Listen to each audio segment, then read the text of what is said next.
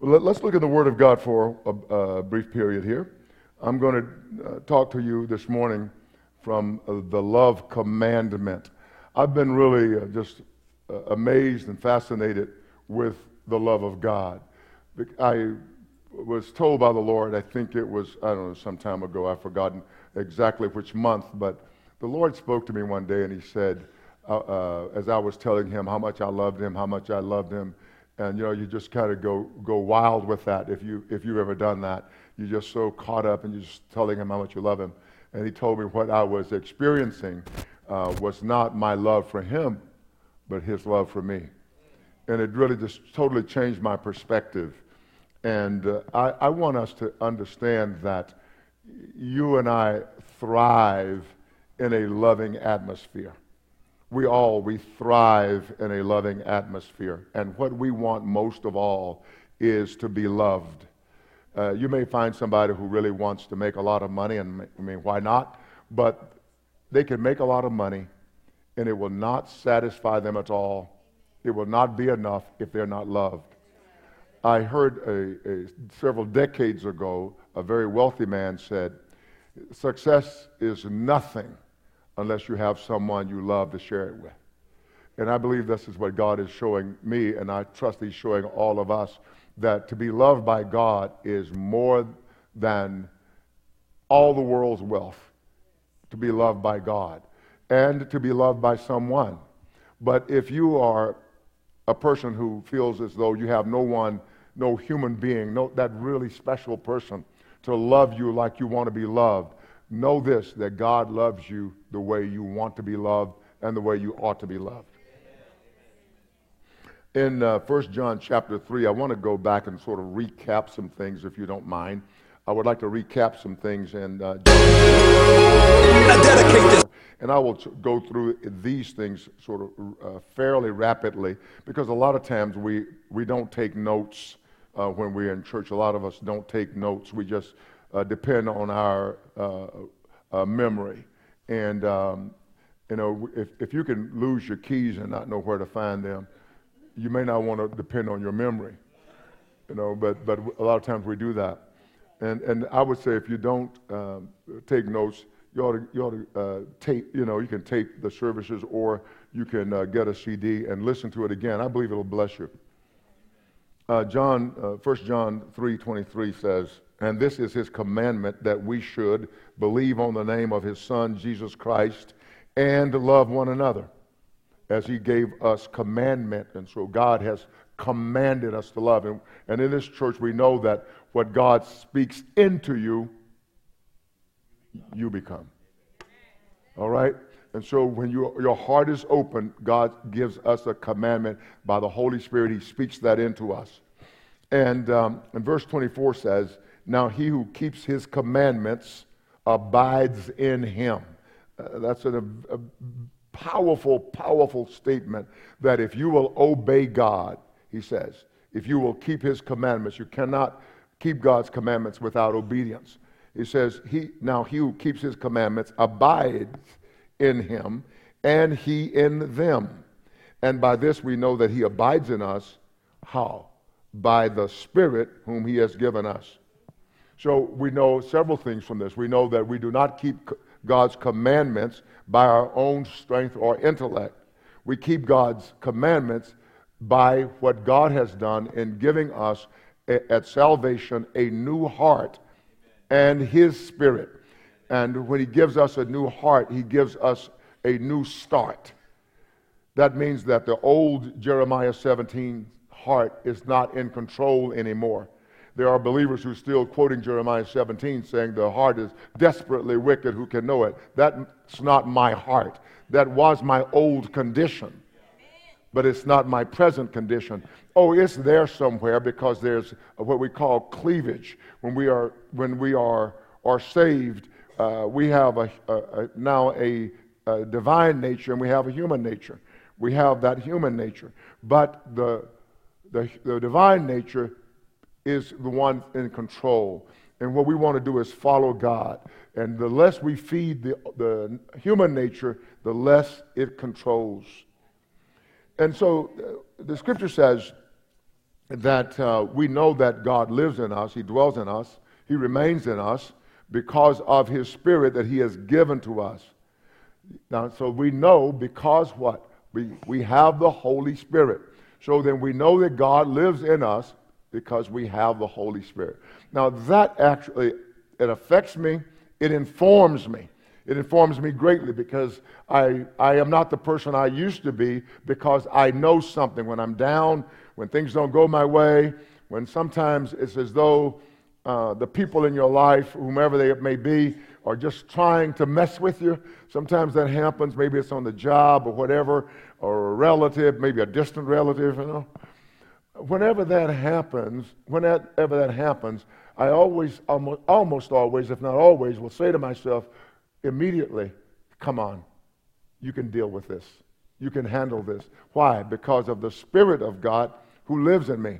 Now, when I say the Spirit of God who lives in me, then I draw the conclusion that God lives in me. So God is Spirit. So He can't give me a bit of His Spirit. He gives me Himself. Now, I may lay hold of, as it were, some aspects, but God lives in the believer. And because He is Spirit, He can live in all the believers and is not diminished. So, now Jesus Christ, we have, through whom we have access by faith into this amazing grace in which we are now standing. We are now standing in grace, or you're sitting in grace, whatever. But standing means your position in God. You are standing in grace. It's through Jesus Christ. And He says we rejoice in hope of the glory of God. We rejoice in hope of all that God has expressed toward us. We rejoice in our expectation that we will arrive fully at that place. That's the love of God that is doing all of that for us. So whenever I'm in trial, now I remember years ago, I would be in trial, and boy, I thought, this is going to just trip me up. I'm just going to, Don Lavelle, you're going to act crazy, and you're going to go to hell. I remember being a young man saying that. You're going to go to hell. That's what you're going to do. You're going to act crazy. But the Lord shared with me one day, no, you're not, because I'm going to get you to my throne. I'm going to get you to my presence. So God's Spirit now lives in the believer, and the believer doesn't have to worry about that. We should concentrate on believing what God has said about us. So He says that we glory not only in that, but we glory in tribulations. We glory in those things because we know tribulation produces something in us. So we glory in it. We're excited about it. We're happy about it. We boast in it. We don't fear difficulty. Why? Because tribulation produces perseverance. That means you're able to go through all kinds of difficulties and are not destroyed. I've said many times that those of us who are here, many of us, or a good number of us, have gone through things that would have landed us in an asylum somewhere. That your life has been so difficult at times that you could have been committed to a ward somewhere in the hospital. But you're here. And this perseverance that you and I, that has been produced in us, and perseverance produces character. It means godly character. So you become more like the Lord. I can imagine that when you were younger, you complained all the time about your life in Christ. Why?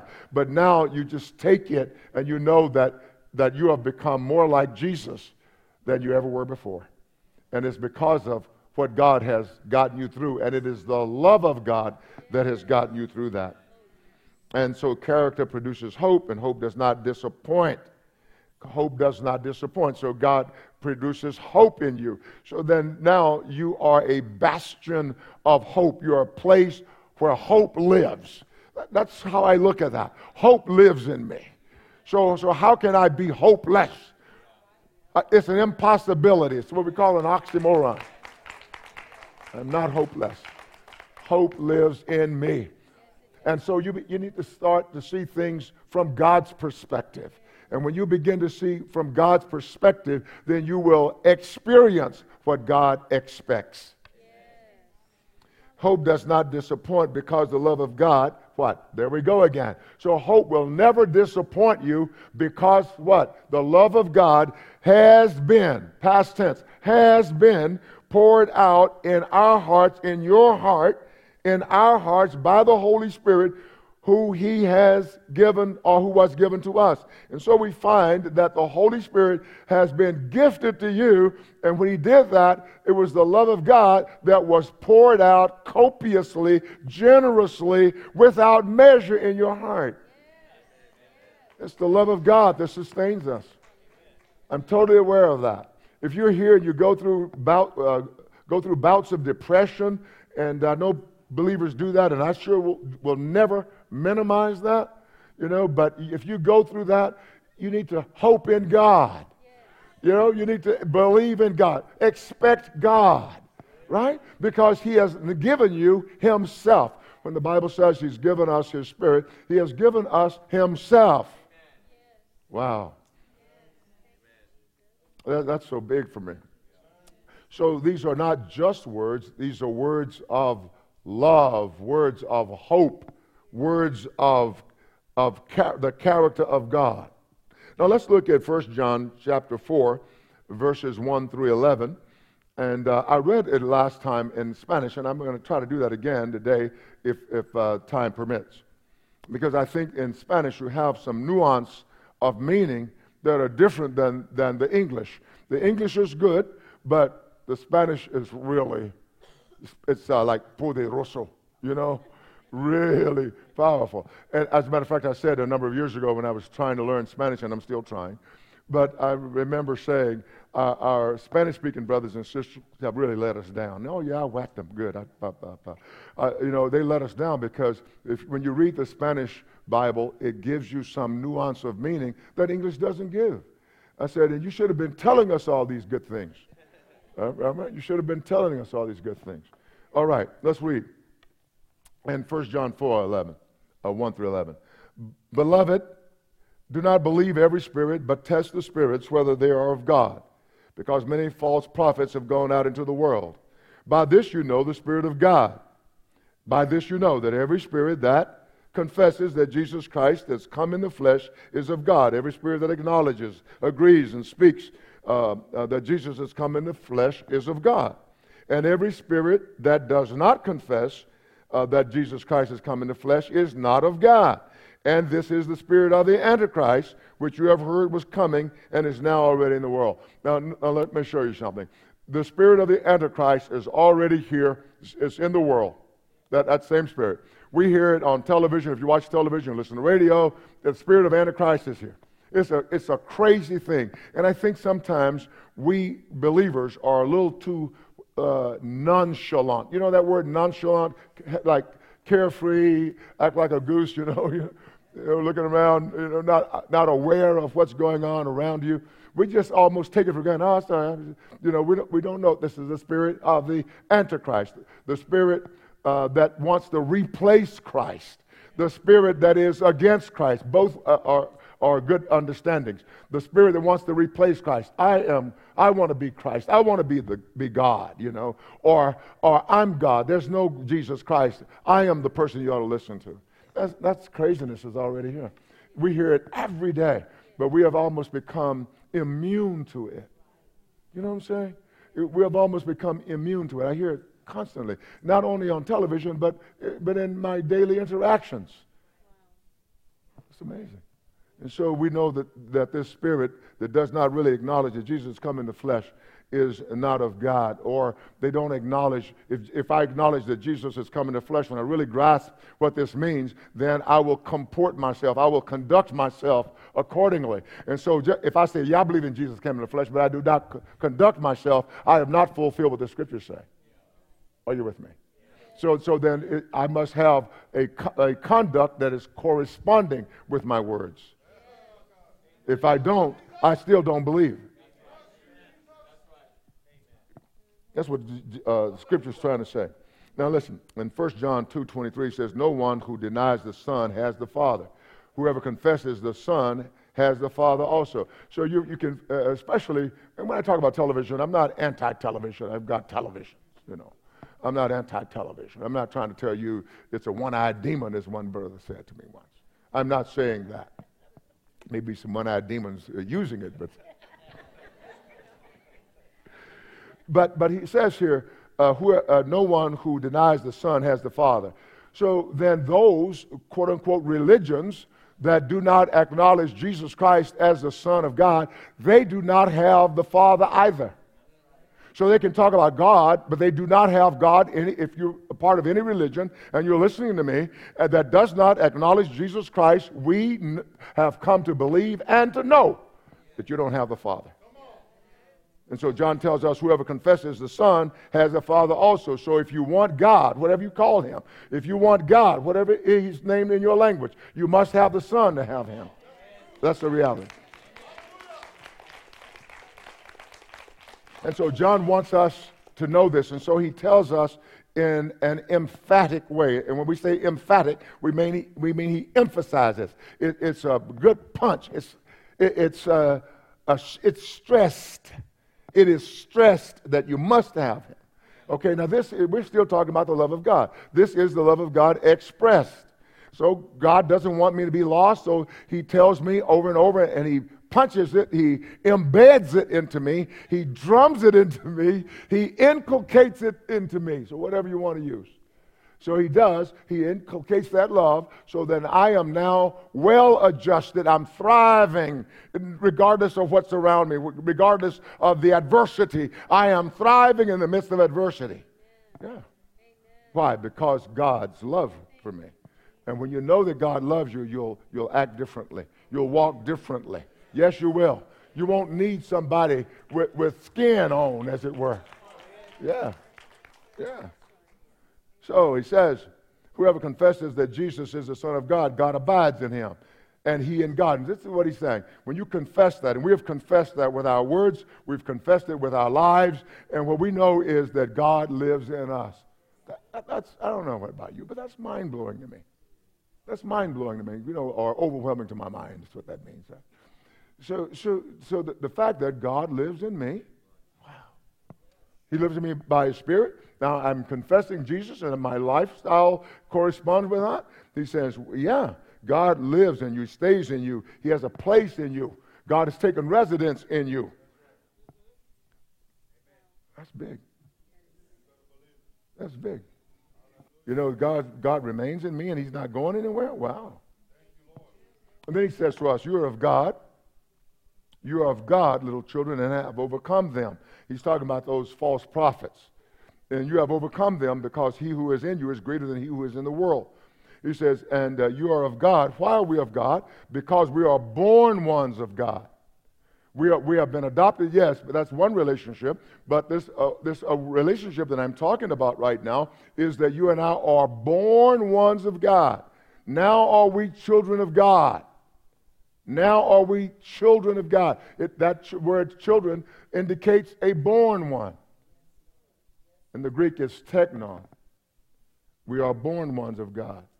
And we have overcome them. Why? Because we are born of God, and now that we're born of God, we are, in this sense, like God. Now, we are not God, and you have to say that because there's always some naysayer who will take your words out of context. So we find ourselves, defending everything we say because there's always that spirit of the Antichrist who wants to take things out of context.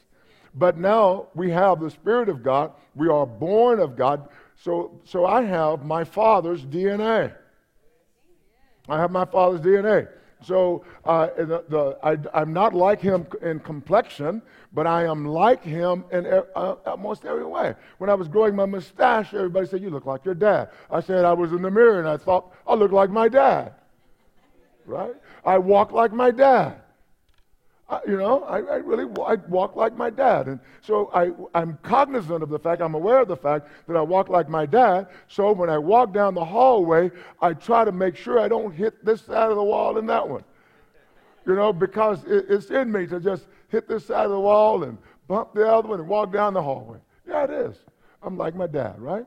And so we are like our Heavenly Father. We're like the one who engendered us or brought us forth. We are like that one. But you have to know that. Know that God said it.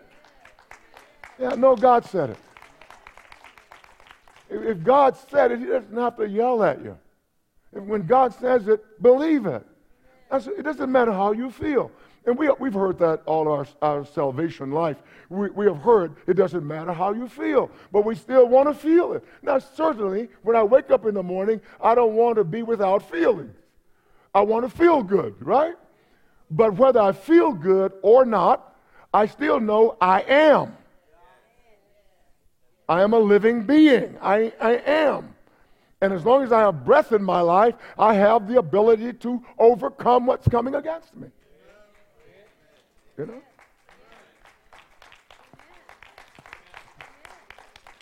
So, believe what God says about you. If you don't get anything I've talked to you about or told you about love today, believe what God has said about you. Now, one of the reasons I continue to drive these points home week after week, or almost week after week, because sometimes I'm gone, but almost week after week, I'm driving these points home because that spirit of the Antichrist is confronting you and confronting your children. He is. This is really big stuff. And we sort of, we send our children out into these institutions that are increasingly becoming more Antichrist. So you need to get them, you need to require that they go to church. You know, I've talked to a few teenagers and young people here recently, and I told them, I said, the mistakes that I generally made when I was your age was when I thought I didn't have to go to church. That's one of the tactics of the Antichrist spirit. All right, let me move on. Now, he says in verse 5, they are of the world. Therefore, they speak as of the world, and the world hears them. So he says, this Antichrist spirit, the reason it has become so prevalent, prevailing, pervasive, everywhere. So the reason it's become that is because that is the spirit of the world. And the people in the world are gravitating to that. They are moving toward that because they are of the world. So the love of God is keeping you out of that sphere. But I fear, he's keeping you out of that sphere, but I fear that many of us are fulfilling what Jesus told us in the parable of the wheat and the tares. One of the greatest pains in my heart is when I see people that I love so dearly, so deeply, having interests in the world system.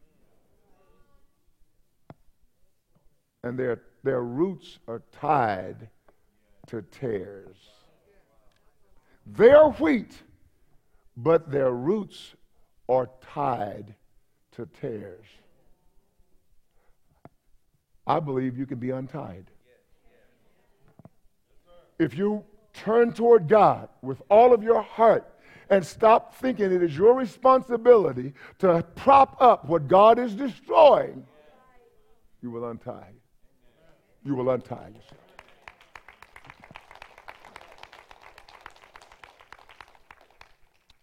They are of the world, therefore they speak as of the world, and the world hears them. Verse 6, we are of God. Look at the contrast.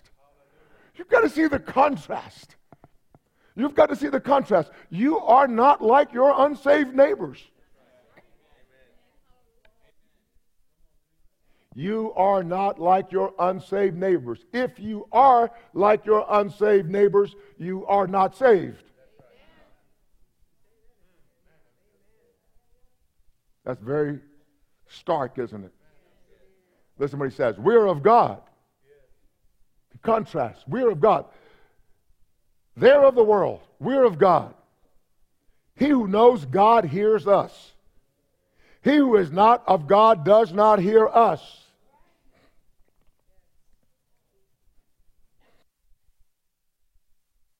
I used to wonder why people weren't listening to me. No, I really had some real serious issues. And they're even believers who, when sometimes I'm giving a great revelation, we're in company and I'm giving a great revelation, and they'll turn around and say, hey, what happened to the football game? Craziest thing I've ever seen. And what I've done is I just fold up my little revelation, because I will not give that which is so holy and precious to those who don't want it.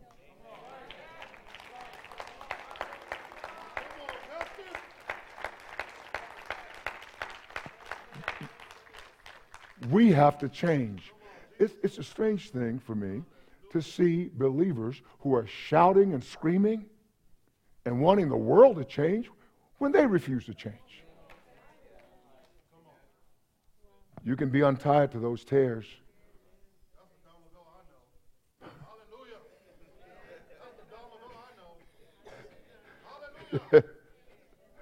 We are of God. He who knows God hears us. He who is not of God does not hear us. By this we know the spirit of truth and the spirit of error. But he said you can differentiate between truth and error, because those who refuse you, the words of God that you speak, but accept the words of the world and the false prophets, he said you know who's of God and who's not.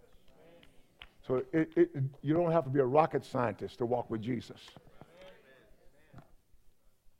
Listen, let's look at this one. Verse 7. Beloved, let us love one another, for love is of God. Wonderful scripture. I've read over it maybe 1,000, 2,000 times. Enjoy it, the surface meaning of it. Beloved, let us love one another. It's the same as let your light shine. Let us love one another is like saying, I have love, so let's just use it. Let the love flow. Let the love be expressed. Right? Let us love one another, each other. For, why? For love is of God. So love is de Dios. It is of God. It is also de Dios, from God. It's both.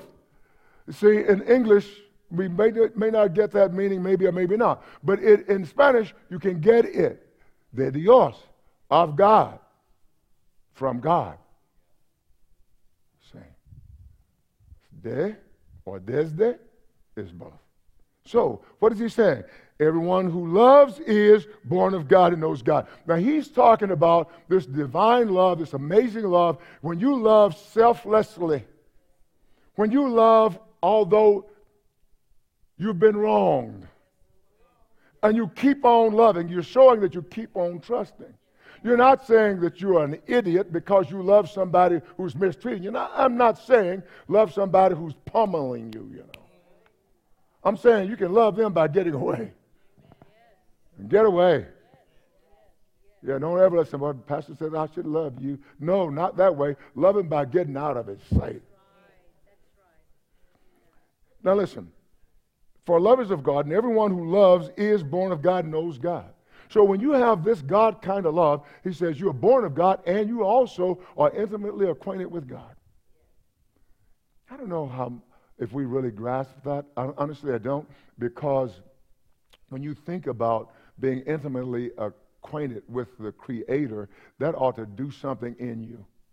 Really, it ought to move you. Really.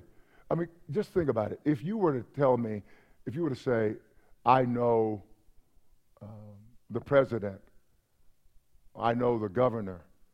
If I knew the president or the governor, you would think I was somebody. Yeah. Oh, I had dinner with our senators yesterday. Oh, you did? Oh, no. Yes. But you know what? I had a conversation with the Creator this morning. Yeah. And I want to tell you, he loves me, really. He really loves me.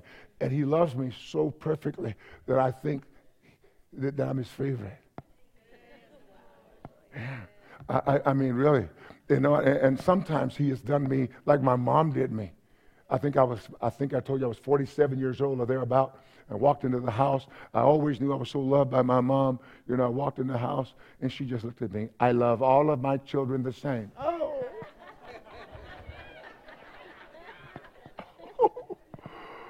I tried to act like it didn't stun me, but man, it messed up my day.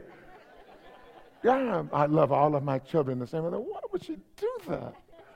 I'm 47 years old. She shouldn't have sprung that on me. Sprung that on me at 47. But she loved me so wonderfully. I thought, she can't love anybody like she loves me. And this is mom. This is my mom. I know she mothers them, but she's for me, right? Because she loved me so perfectly. God has done the same, and I've felt special. Honestly, I'm not telling you this. It's not a recent thing. I felt special most of my life. And one day, I was talking to some brother or sister. I don't remember which it was, a man or a woman, but I was talking to somebody, and they gave me a deep revelation from God, and I was so jealous. It's true. It's true. I mean, don't throw rocks at me, but it was true. I thought, why would he give them that and not me? It was so good. I told Brother Stan, who is preaching in another church today, I told Brother Stan, I said, man, I've never been jealous of you except for one time. He said, when was that? I said, when you were preaching and you were talking about in Christ, and you said, in airplane, in submarine. I said, I was jealous because God should have given that to me because I'm his favorite. I feel that way. So I'm saying, God, when you are loved, all you have to do is open yourself up to this amazing love of God. You are born of God. God knows you. God knows you. Exercise yourself to that. One of the most painful things, I believe, is to be in an unloving relationship. And I'm sure that there's somebody in this house today who feels I'm in an unloving relationship. Oh, I'm not fully loved. But God fully loves you. God fully I'm going to wrap up. But I remember reading in the Bible book. I remember reading in the Bible how Sarah, Abraham's wife, conducted herself toward Abraham. He didn't deserve it. Now, don't run away. Don't close your ears. He did not deserve it when she loved him so perfectly. Firstly, he was acting like a coward or being a coward, and he said, "Don't tell Pharaoh that you're my wife, because he'll kill me." So Pharaoh says, "I want your sister. Then I'm going to take her into my harem. I want her." So he let her go in there. I mean, what? Yeah. And she loved him. She still respected him. And she called him, as it were, Sir, Lord, but Sir. Yes, sir. Yes, sir. And he did it not once, but twice. How can you love somebody like that? I mean, a 21st century woman wouldn't, right? Oh, filled with the Holy Spirit. You've been having some pastoral intervention. You know what I'm saying? But she loved. Why? Because she was perfectly loved by God. And when you know that you're perfectly loved by God, you don't cause a lot of stress when things don't go right for you. Okay, I'm going to be done. Verse 7, "Beloved, let us love one another, for love is of God, and everyone who loves is born of God and knows God. He who does not love does not know God, for God is love. In this, the love of God was manifested toward us, that God has sent his only begotten Son into the world, that we might live through him." That what? We might live through him. That we might live through him. In this is love. Not that we love God. This is what God was showing with me some time ago. This is love. Not that we love God, but that he loved us and sent his son to be the propitiation or the atonement for our sins. Beloved, if God so loved us, we also ought to love one another.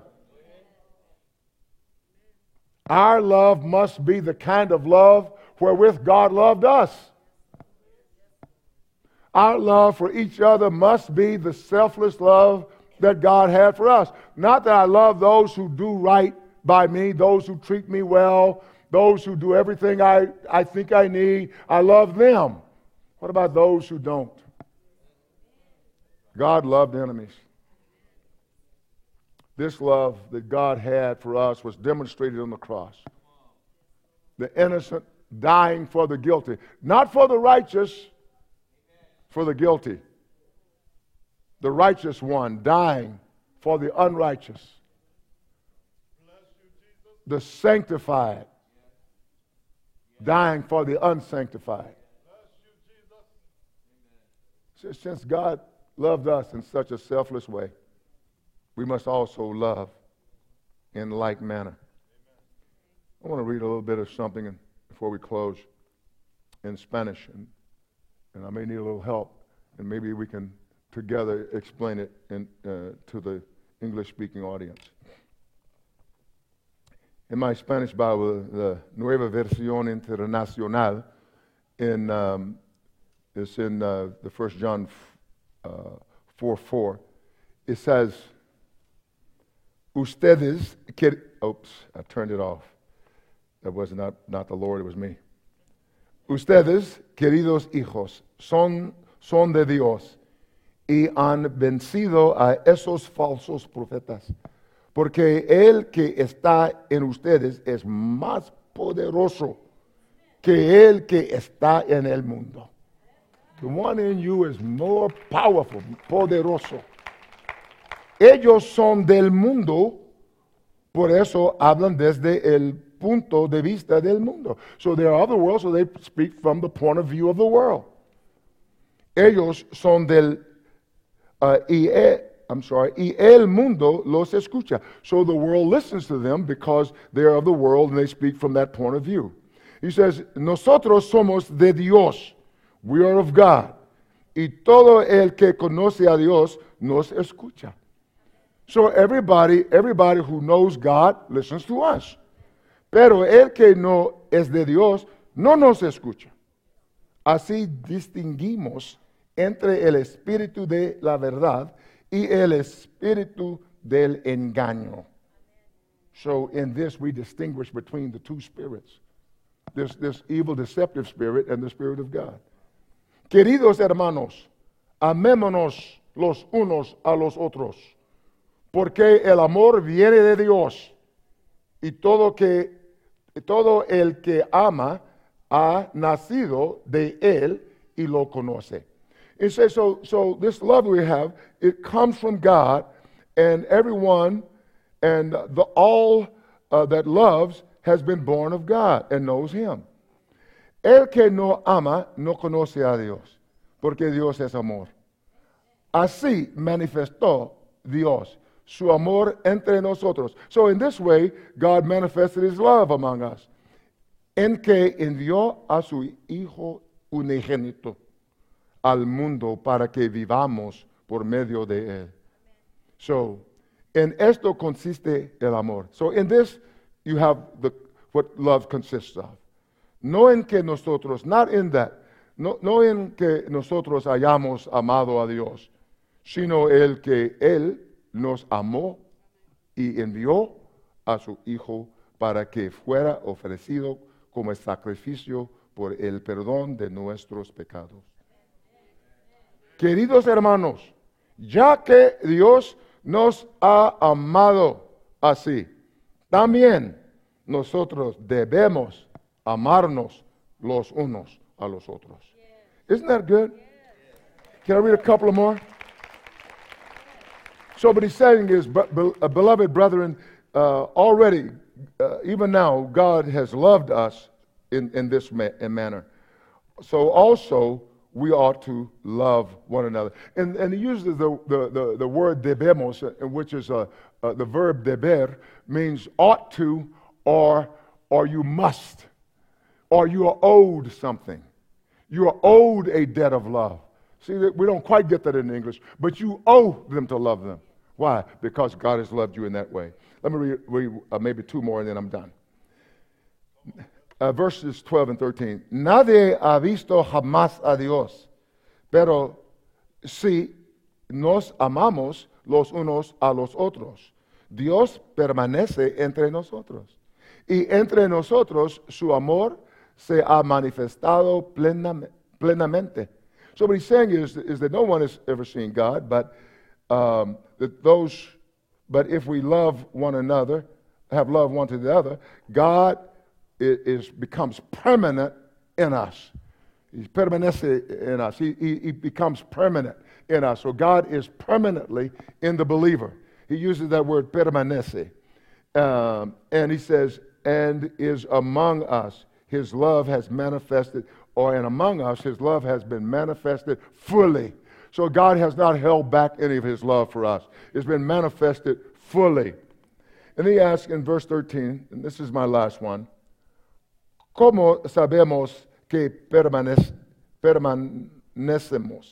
Help me with that. Permanecemos en él. ¿Cómo sabemos que permanecemos en él? Y que él permanece en nosotros. How do we know? How do we know that we are permanently in him? Permanently in him. And how do we know that he is permanently in us? He asked, porque nos ha dado de su espíritu. Isn't that good? So we know it because he's given us his spirit. It's powerful.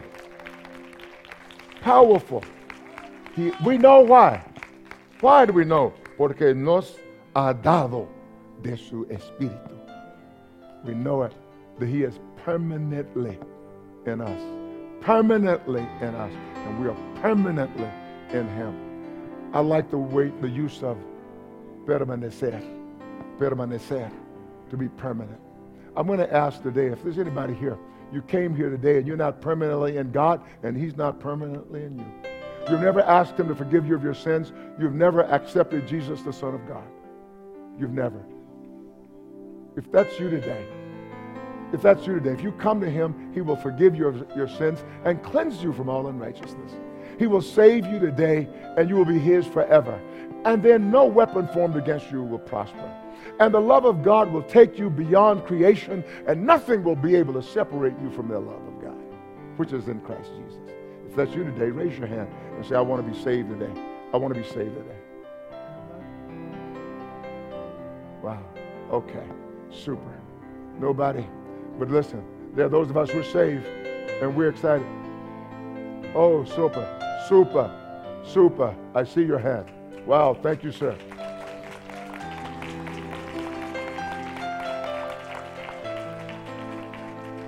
Wow. Why don't you just stand where you are, if you will, if you don't mind.